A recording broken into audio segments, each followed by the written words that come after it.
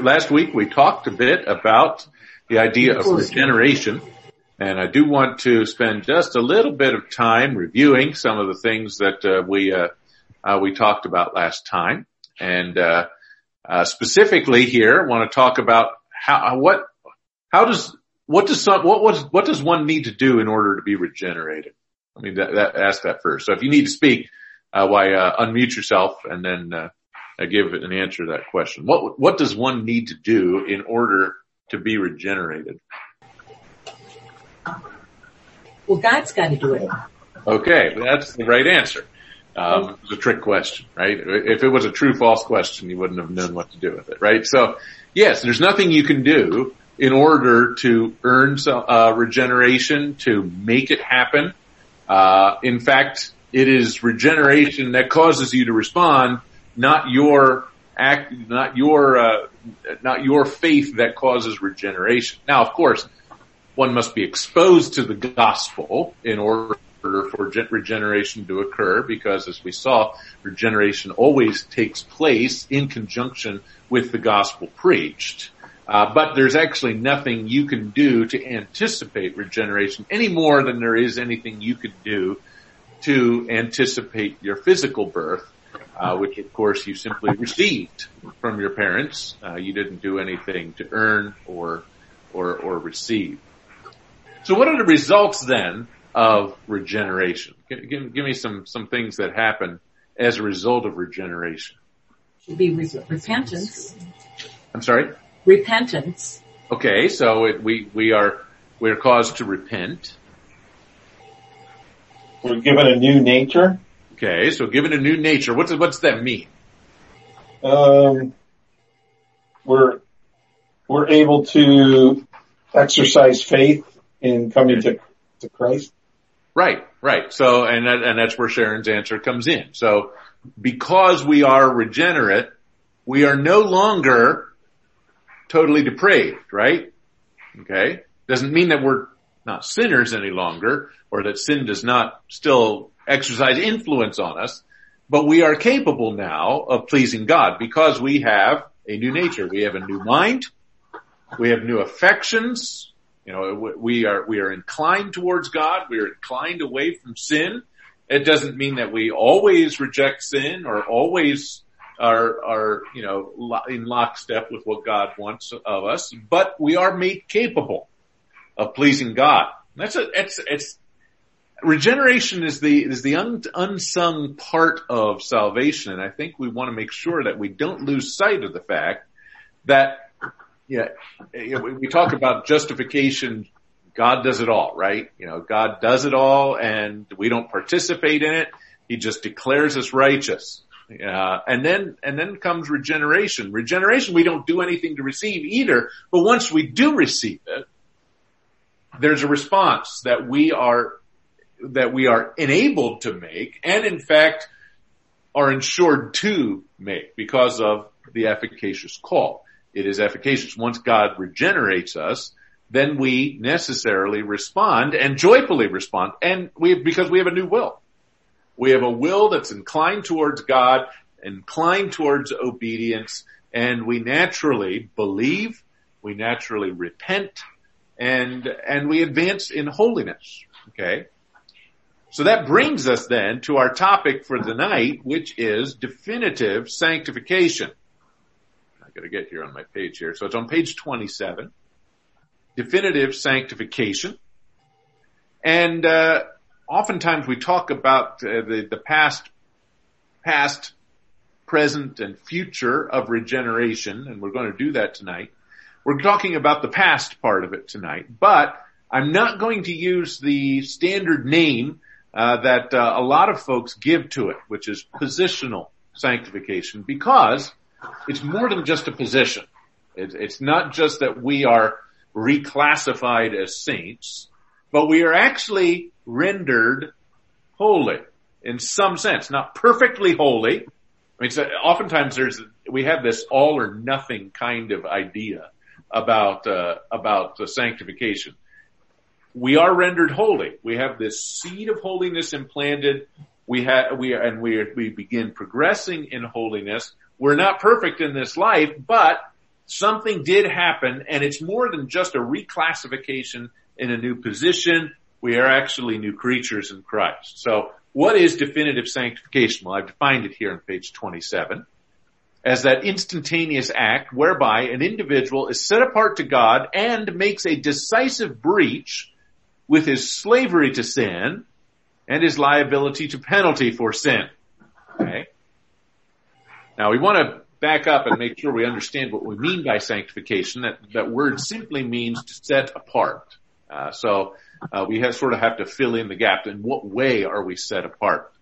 We normally think of sanctification as the post-conversion process of being gradually and progressively set apart for God, growing in Christ's likeness. And in fact, the majority of biblical references to sanctification are of the progressive variety. Okay? And we're going to spend some time later on talking about progressive sanctification. But we need to know what the root of progressive sanctification is before we get to it. Okay, so we are not just being sanctified. There is a sense in which we can say we have been sanctified and have been made saints. Okay, because there are several passages that speak of sanctification as a completed event. 1 Corinthians 6:11, you have been washed, you have been sanctified. Okay, it's a past tense. Something happened and you have been set apart to God, and it makes us new people. We are now saints. So as you can see here, we're going to tie this together with regeneration. We should think of definitive sanctification as the flip side of regeneration. We have been made new creatures in Christ. So something new has sprung into being, something new has emerged, and something old has passed away. The old is gone, the new has come.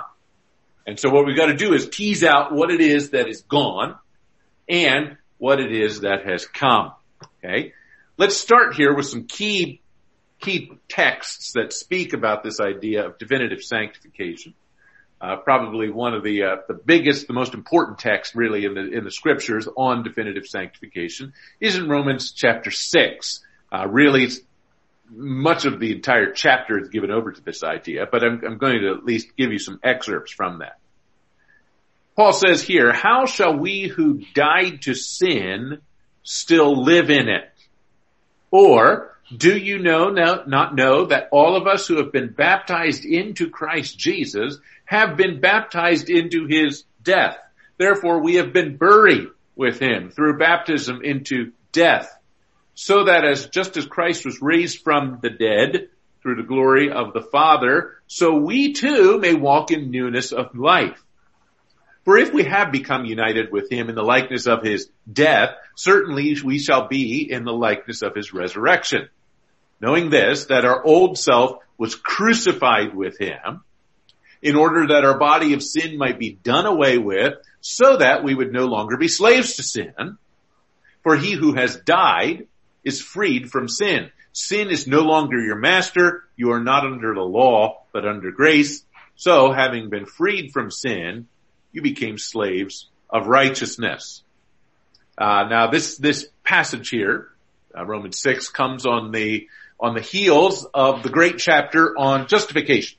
Chapter 5 is given over to our justification, really much of chapter 4 and chapter 5, but chapter 5 is probably the one that we tend to think of as the great justification chapter in the book of Romans. And we find here in Romans 5 that there's, we are in this case reclassified. We have received the righteousness of God imputed to our accounts, and also we find that the sin that we had has been imputed to Jesus Christ, who then took that and died bearing our sin, receiving in himself the penalty for our sin, and leaving us in a state not merely of neutrality, but positive righteousness. We've received the righteousness of Jesus Christ. And what Paul is anticipating here is that someone might say, okay, I didn't have to do anything. I received all these things from Jesus Christ, and now I'm in. I didn't have to do anything. I don't have to do anything.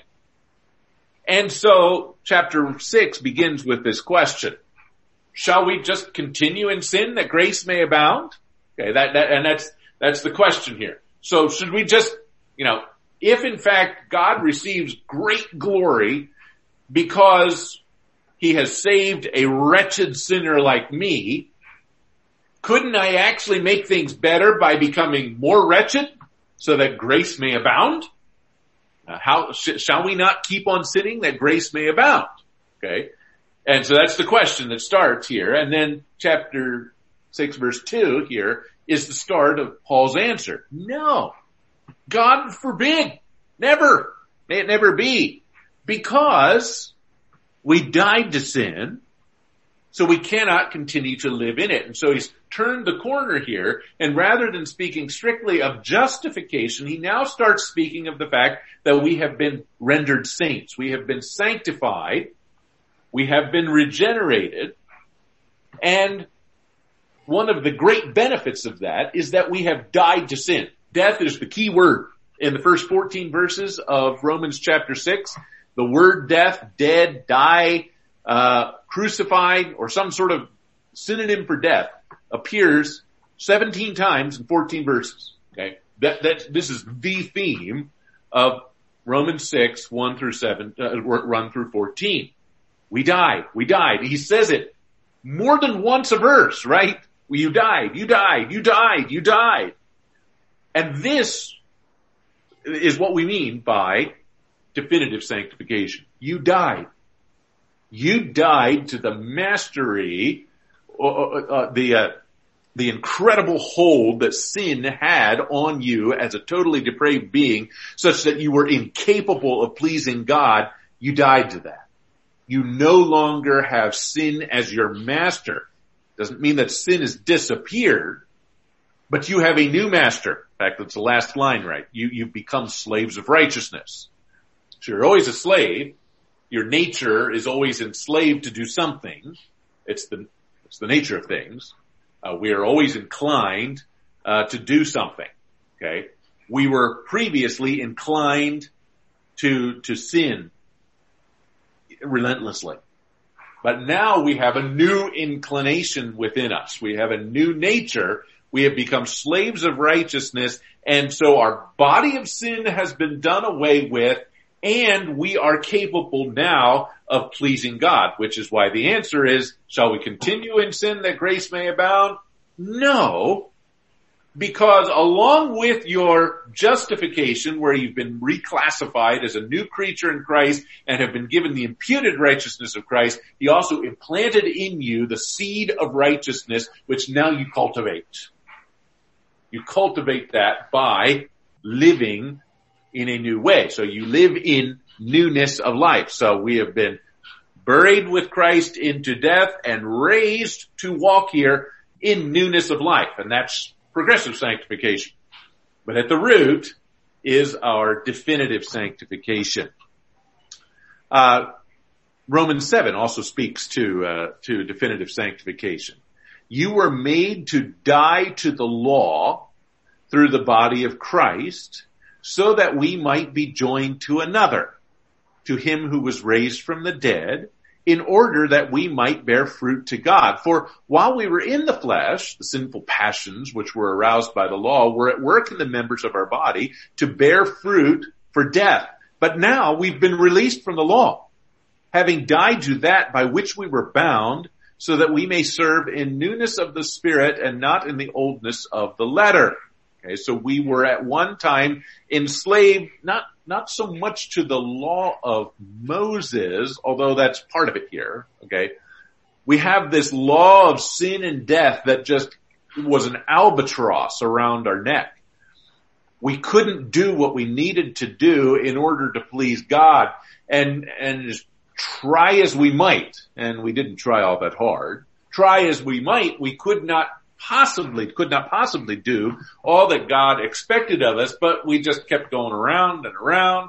And of course, we're reminded of poor Martin Luther there in the monastery, beating himself, trying to get himself to the place where he could be accepted by God, but the law was this albatross around his neck, and he could never do anything. Finally, he's liberated here. He's liberated. He dies to the law through the body of Christ, and we're joined now. So we are joined now to another, that is to Christ, who raised him from the dead, and so we've been united with him. And we talked about the double benefit of union with Christ, part of which is justification, but the other part is that we've been regenerated. We're new creatures in Christ. There's an experience, a new experience that we have. So we've been connected with Jesus Christ, and now we are no longer a slave to the sinful passions. We've been released from our bondage to the law, having died to that by which we were bound. We're no longer depraved. That's code there.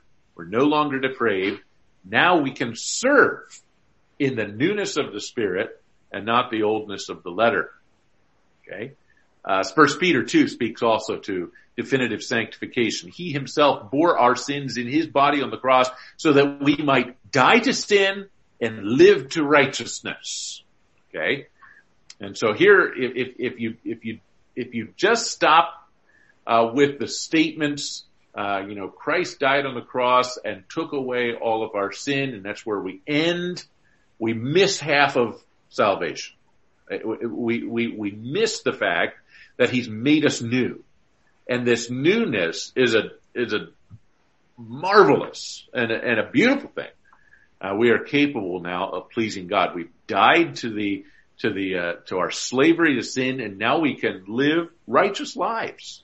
And then we're encouraged to do so. So any questions right up here, right up front, as far as what definitive sanctification is? I have a question about the phrase, the body of sin done away with. Mm-hmm. Now, what exactly, when it says the body of sin, is that our Adamic nature? And if it is, how is it done away with? Because we still have, believers, we still have the Adamic nature. We still have the ability to sin. But what does that mean, the body of sin done away with? And what, first of all, what is the body of sin? Yeah. I think in context, the body of sin is our slavery to sin. So the fact, so if I can put it this way, it's our total depravity. What we were in Adam, totally depraved beings, we no longer are. Doesn't mean we're not sinners and can't sin, but we are new creatures. The old man has died. The new man has sprung to life. Now, we're going to actually talk about, there are two expressions in Scripture that I think sometimes get confused. There's old man, and there's the idea of an old nature. And I don't think they're the same thing. Consistently, we find that the old man is dead. In fact, we're going to look at several of these coming up here. The old man is dead. He's dead and gone. Something has died. Something has sprung to life. So the old man is gone. The new man has sprung to life. Nonetheless, we recognize that something remains. And the Puritans used to speak of this as the remnants of sin. They were not willing to speak of the new man as somehow competing with an equally powerful or corresponding old man. Okay? You are a new man. You have remnants of sin.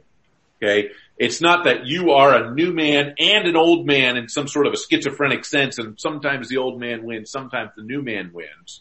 The Puritans always spoke of, you are a new man, nonetheless there are these underlying remnants of sin. And I think that's a better picture of what's going on in the Christian walk. You have the capacity now. In fact, you have the inclination now towards righteousness. Okay? And so you're mortifying then the deeds of the body. So you're putting to death that. But we should not think of somehow that you got a white dog and a black dog on your shoulder and you listen to one or the other at some time and they've got equal sway. The new creation, the regeneration, and definitive sanctification are very powerful things. And they enable us then to overcome the sin. Yeah, go ahead. Now, mortifying the flesh, so to speak. Now, basically, doesn't that boil down to just saying no to sin? Yes, but I think it's perhaps a little bit more than that. Because you can mortify is put to death. We can't there's nothing physical we can put to death. We can't put ourselves to death physically. What does it mean? It means, you're right. It means to say no to the impulses to sin. But it's more than just saying no and it keeps coming back. There should be progress made. And it's one of those things that over the course of Christian life, it's been said sometimes that the Christian walk and Christian progress, sanctification, is measured in decades, not in weeks. Yeah. And because, you often don't see the progress, when you're in the midst of it. In fact, we all know that the progress of sanctification is some up and some down, some up and some down. Now the trajectory incrementally is up, but so often we make steps back. But as you look over the course of your life, your Christian life, and some of you have been believers a long time. And so you can look back and say, there's been remarkable progress. Now that I can look back over my whole life, I'm not perfect. I'm not where I need to be, but I'm not where I was. And it's a joyful thing to be able to say that. There are some sins that I used to struggle with, and I just haven't really even thought about them in years. Because there is a mortification, actually a killing off of some of these temptations. And as you grow in Christ likeness, that's why we call it progressive sanctification. You're actually making progress. And so yes, mortification is saying no, but it's more the idea of saying no over the course of time until it becomes habit, and habit then becomes character. And so I don't know if that helps to say. So it helps, yeah. But wouldn't you say that also sin involves our thoughts? Sure. And we can always stop actions, but that, to me, it's a step further to control the sin at the thought level. It is. You're right. And I think what ends up happening as a believer, what tends to happen is you conquer or, get a modicum of victory over a specific sin. And then what emerges is, there's other underlying sins that I still need to work on. Okay. And so we end up, turning now to addressing new sins. And, like you say, ones that are a little bit harder to gauge. I'm no longer actively, I'm no longer hating, I'm no longer having fights with my brother and I'm not killing people, but I still hate them. I still envy. And so now we've turned from the more overt sins and we turn to the more covert sins. But the process is the same. There still needs to be progress. And the fact is, no matter how much progress you make, the more you discover there is to address. At the same time, you're becoming more and more and more like Christ at each step along the way. There's progress. And again, that's oftentimes the idea in Keswick theology, the idea of let go and let God. I don't actually make any progress. Okay. It's just a matter of sort of getting my hands off and maybe, and as long as I do nothing, then things are okay. But it's more than just doing nothing. It's actually advancing in Christ likeness, and God has enabled us to do that.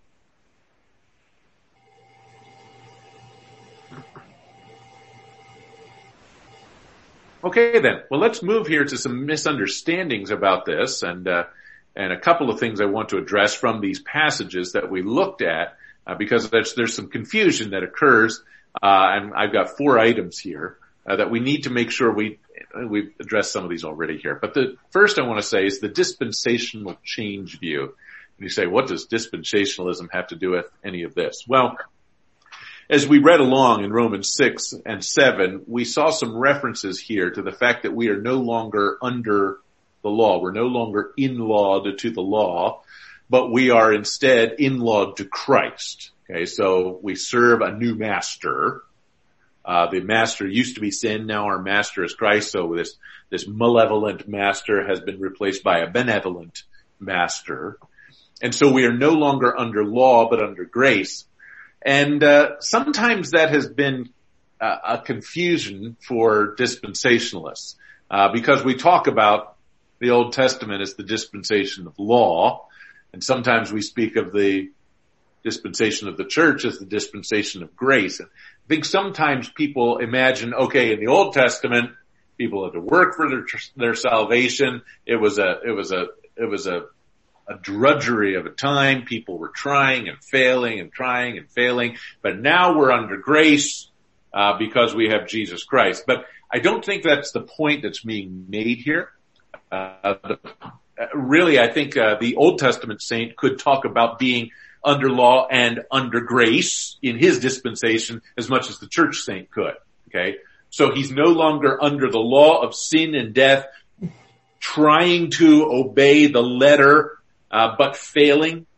But rather, even in the Old Testament, that person who has been regenerated has a newness of life, and he has the ability then to serve God, okay, and to advance in holiness. And it is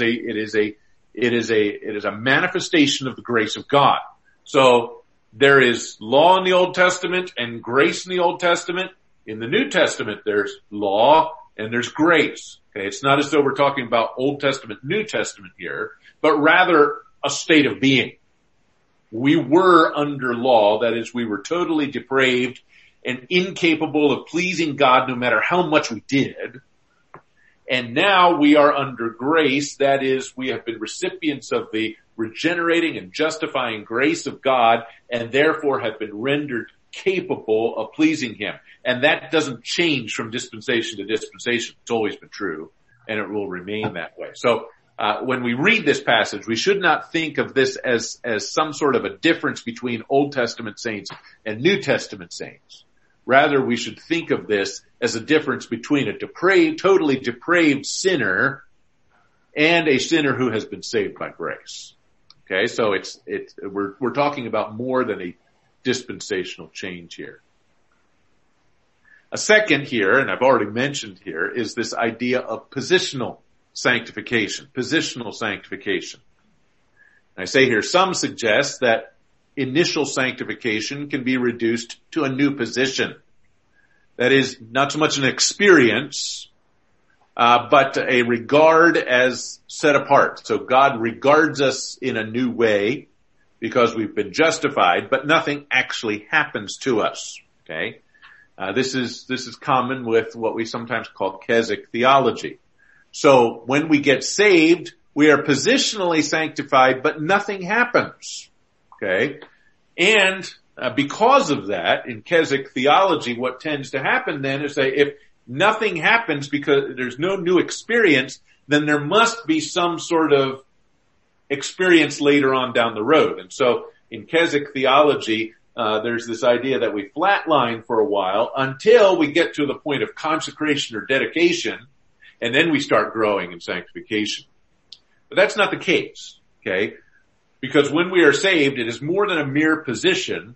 It is a new nature, and we necessarily begin growing right away. And in fact, if you've been around new believers much, you recognize that some of the most significant growth that takes place, some of the most visible growth that will ever take place in the life of a believer is in that, that first year after they're saved. It's kind of like, childhood, lasts 18 years, and then, and then the rest of our life goes. But where's all our growth? Right up front.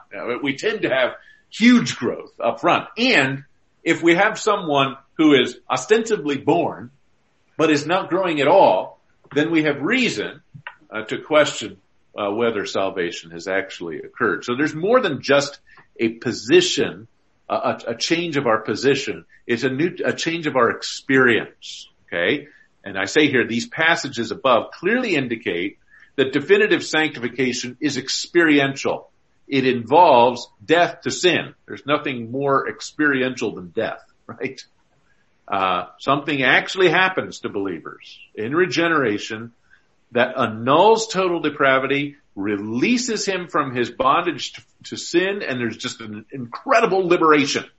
True believers are, in an actual sense, set apart from sin and set apart to God. And so this dispensational understanding, or Keswick understanding here, pictures the old and new natures as in a seesaw battle for dominance that can be easily lost as one. No real damage has taken place to the old nature, no advantage given to the new. And that's not the correct picture from the scriptures. The old has gone, the new has come. And what remains is not as powerful as what is in us, Christ in us, the hope of glory.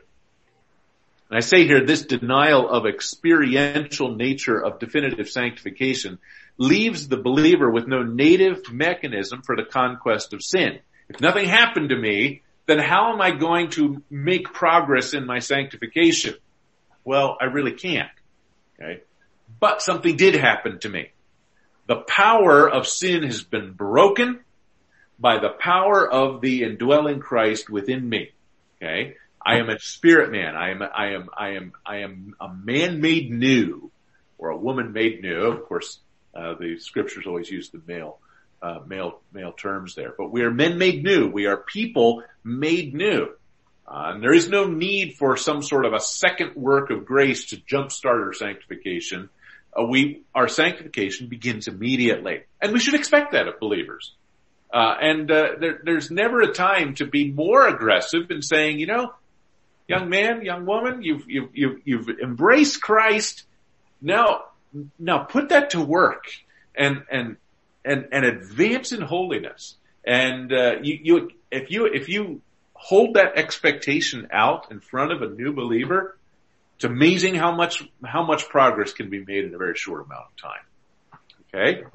So any questions about that? I know this idea of positional sanctification is sometimes embedded in our thinking, but I'd like to think we can move away from this term, because I don't think it's quite accurate of what's going on in our new life. Any thoughts or questions on that?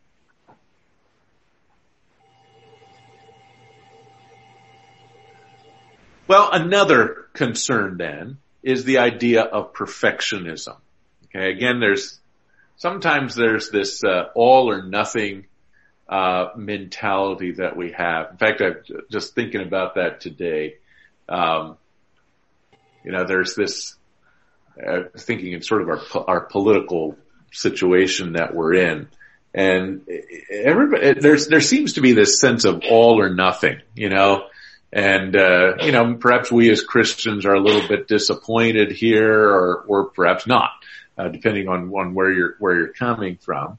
With the latest election, we recognize that something is slipping away, and that is the ascendancy of the Christian community. We no longer get the respect that we once had. The America that was built in many senses on American values, Christian values, is slipping away, and we find that our voices are not heard, or if they are, they're rebuffed. And so our tendency, I think, is to say, okay, if we can't win, then we're going to withdraw. It's one or the other. We've either got to be winning in our culture, or else we're going to withdraw from our culture. And quite frankly, most of our life is lived somewhere in between, right? Okay. Where we have some influence. We're able to be in the world, but not of the world, and we're making something of an impact for Jesus Christ, not because we're winning, but because we're faithfully living. Okay, and I think this is what sometimes happens in sanctification as well. The idea the one idea is that nothing happened, that you can do nothing to please God now. There's just nothing you can do. And the opposite is that you can be perfect. And the fact is you usually you do live all of your life in between those. Okay. You've not reached perfection and you won't. At the same time, that doesn't mean that you're not making any progress at all, because you should be. And there's a number within a number of holiness groups, Quakers, Wesleyans, Shakers, others of these sectarian groups, suggest that death to sin, basic to definitive sanctification, implies the possibility of sinlessness in this life. Okay, so the idea is that you can be perfect. But John clearly indicates in his epistle that that's not the way it's going to be. You know, if you say that you have no sin, then you've deceived yourself, John says in 1 John 1, and your truth is not in you. And then he goes on to say, but if we do confess our sins, and we will sin, if we confess our sins, he's faithful to set us back up again, forgive us our sins, and to cleanse us from all unrighteousness. And, he gets us up, dusts us off, and says, okay, try again.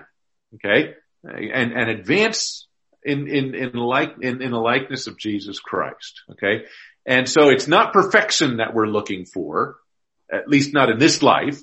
I mean, the fact is that there is a perfection to be, but First Thessalonians 5:23 and 24 talk about an entire sanctification, but it happens when? At the appearing of Jesus Christ. So there is an entire sanctification, we can call it, a perfection that we can anticipate, but not in this life.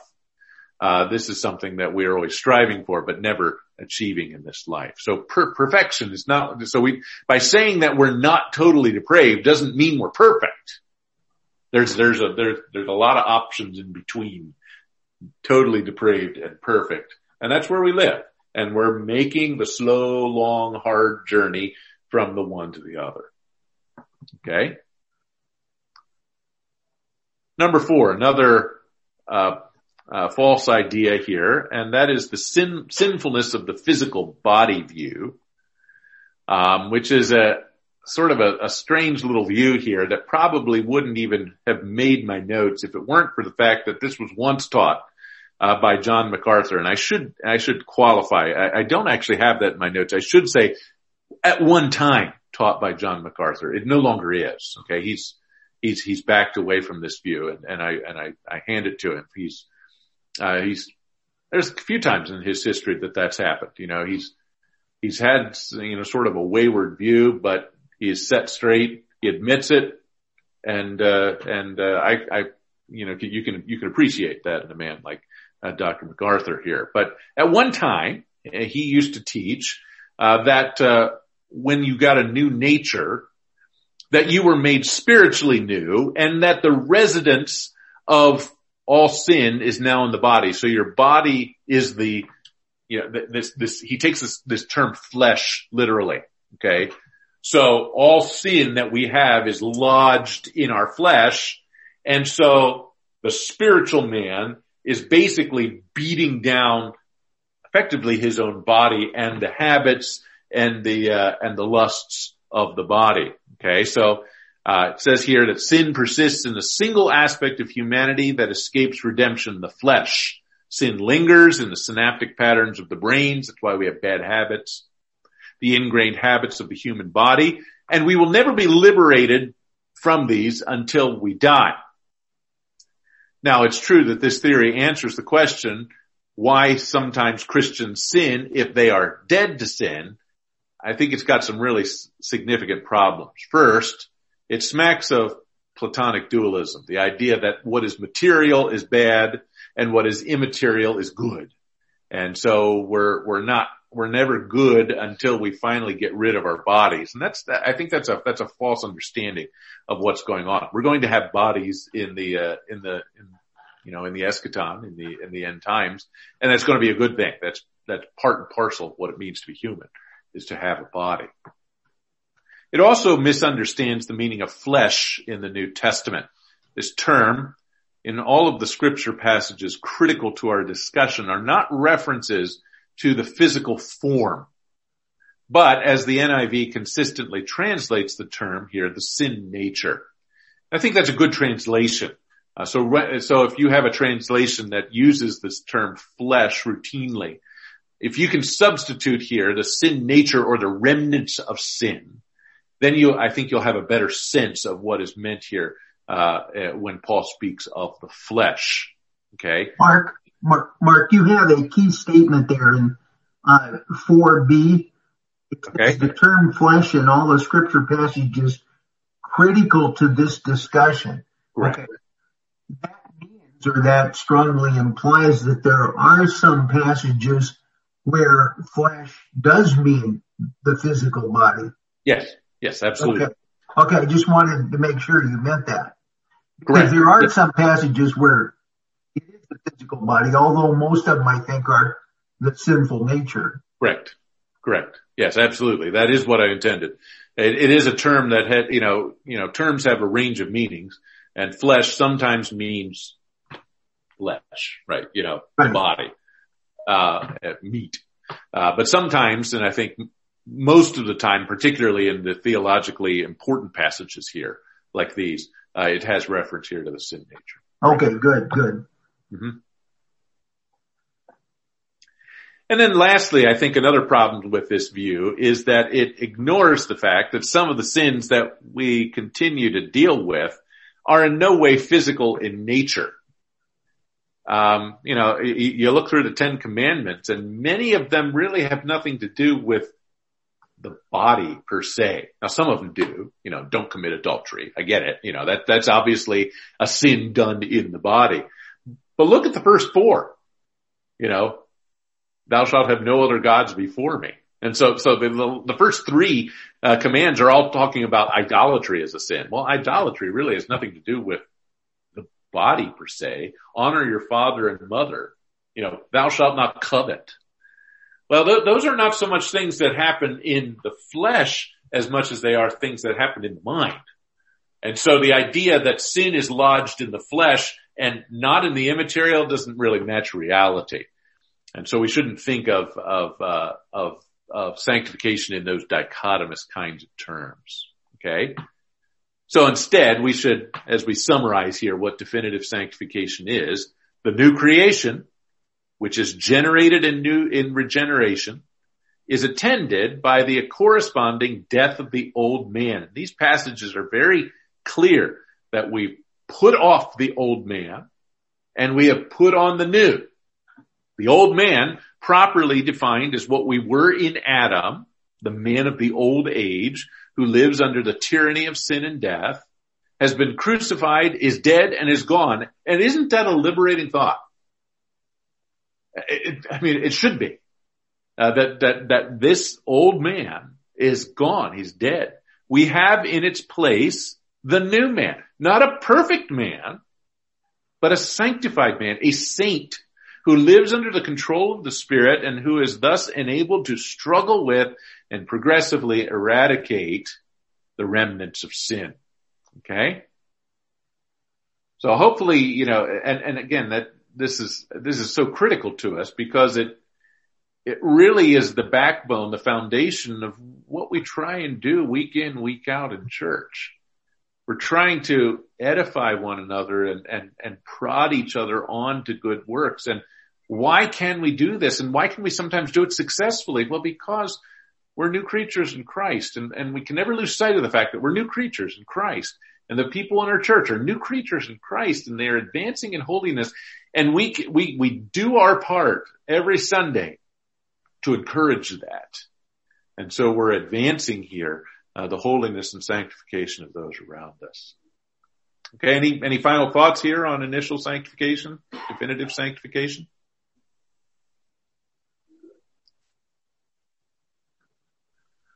Okay, well, we have time here to start this next section here. As we started the session here tonight, the question here, what does regeneration cause us to do? What's the result of regeneration? And the first answer that we got, Sharon gave to us, was, well, we repent. And she's right. Because the new nature, the new man, is a believer and he is a repenter. Now, we tend to think of a Christian as a believer. It doesn't really cross our minds too often to talk about a Christian as a repenter. But there's really no reason to shrink back from that. We're as much believers as we are repenters. And so this is the immediate response of the regenerate man. The new man is a believer. So, sometimes the question is asked, okay, so how quickly does one believe after he has been regenerated? And it's not a matter of time. They're simultaneous. When God creates a new man, he creates a believer. Okay. And belief, faith, is as much a disposition as it is a set of words or actions. Okay. So when God makes me new, that is what he makes me.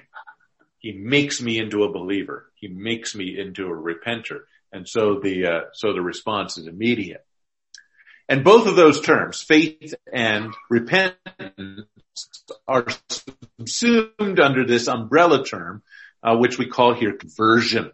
So it subsumes here repentance, faith, and confession in its scope. It is, I say here, the initial expression of the conscious life of a regenerate sinner, whereby he decisively turns from sin and toward God for the expiation and forgiveness of sins. Okay, so because we are new creatures, we immediately do new things, and the first new thing that we do is turn to God in faith and repentance and submission to him. Okay, so some terms here, repent, return, that your sins may be wiped away. God raised his servant up, sent him to bless you by turning you from your wicked ways. You should turn from these vain things and turn to a living God. And notice that both of those elements are there, turning from and turning to. And we'll talk about that specifically under repentance here. You're converting. I'm sending you to open their eyes so that they may turn from darkness and to the light, from the dominion of Satan to the dominion of God, that they may receive forgiveness of sins and an inheritance among those who have been sanctified. 1 Thessalonians 1, you turned from God, from idols, to serve the living and true God.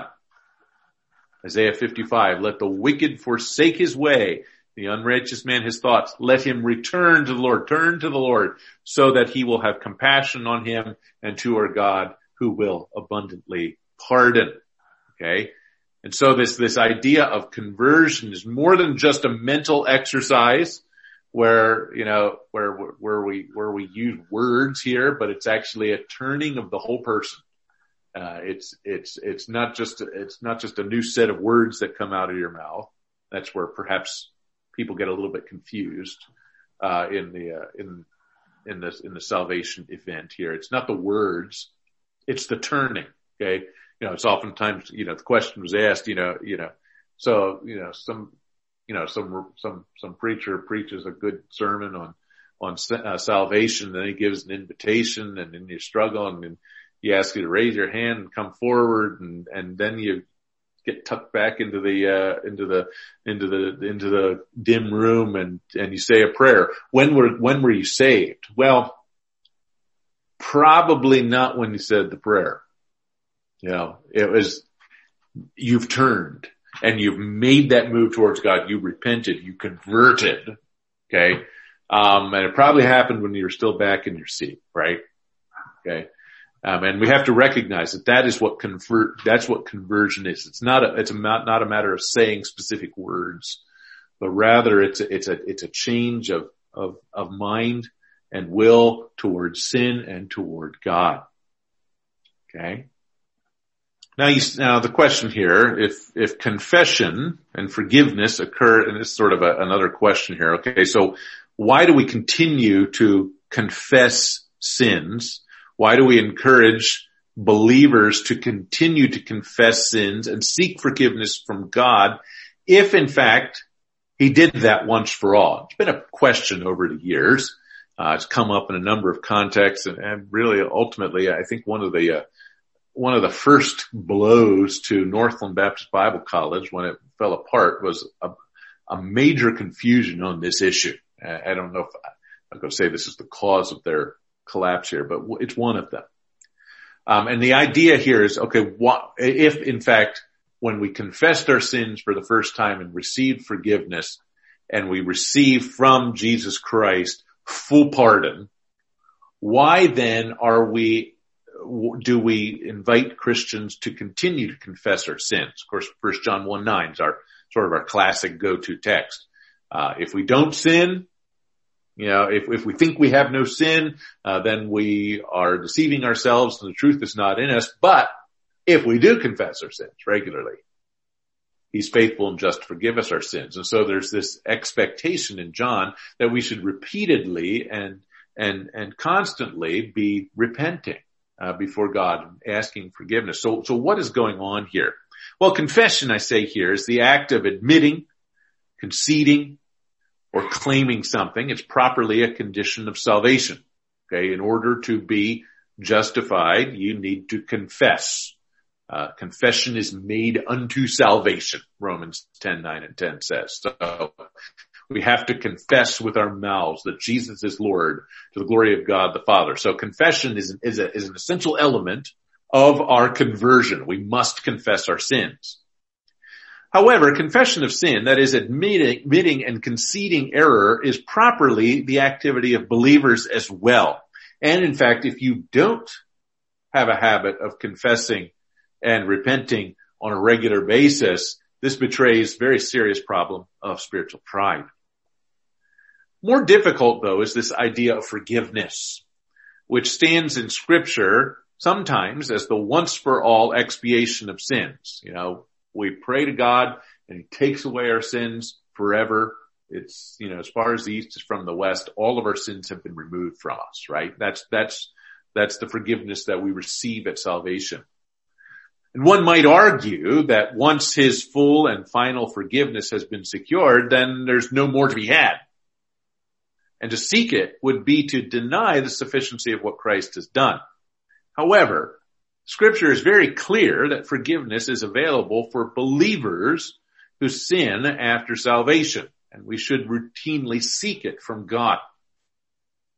It is proper, instead, to seek forgiveness in those contexts as something less than absolution of sin's eternal penalties. Rather, forgiveness in this case should be viewed in those contexts as a release from one or more of the temporal consequences of sin, which can and still do accrue to true believers. Okay? It's kind of like, you're married, you've got a spouse, and you do something to offend, and you say, "I'm sorry."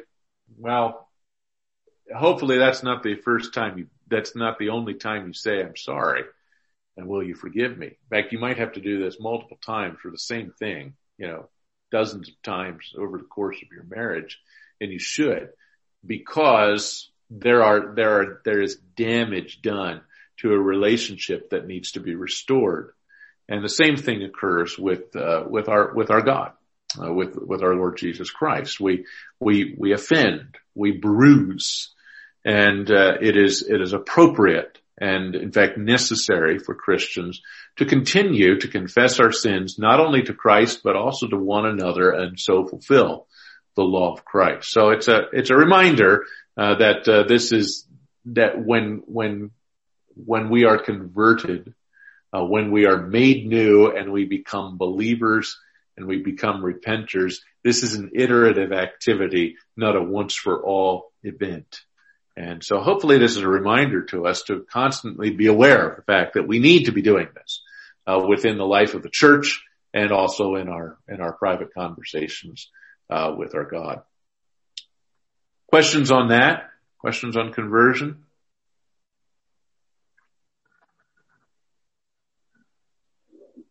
Well, we're sort of at a breaking point here. I've got 2 minutes left, but I'll let you go here. Next time we'll talk about the two major aspects of conversion, repentance and faith. And then we'll move to that grand discussion of justification next time. Okay? So we will look forward to seeing you next week, same station here and same place and time. Okay? Thanks folks for coming to class tonight.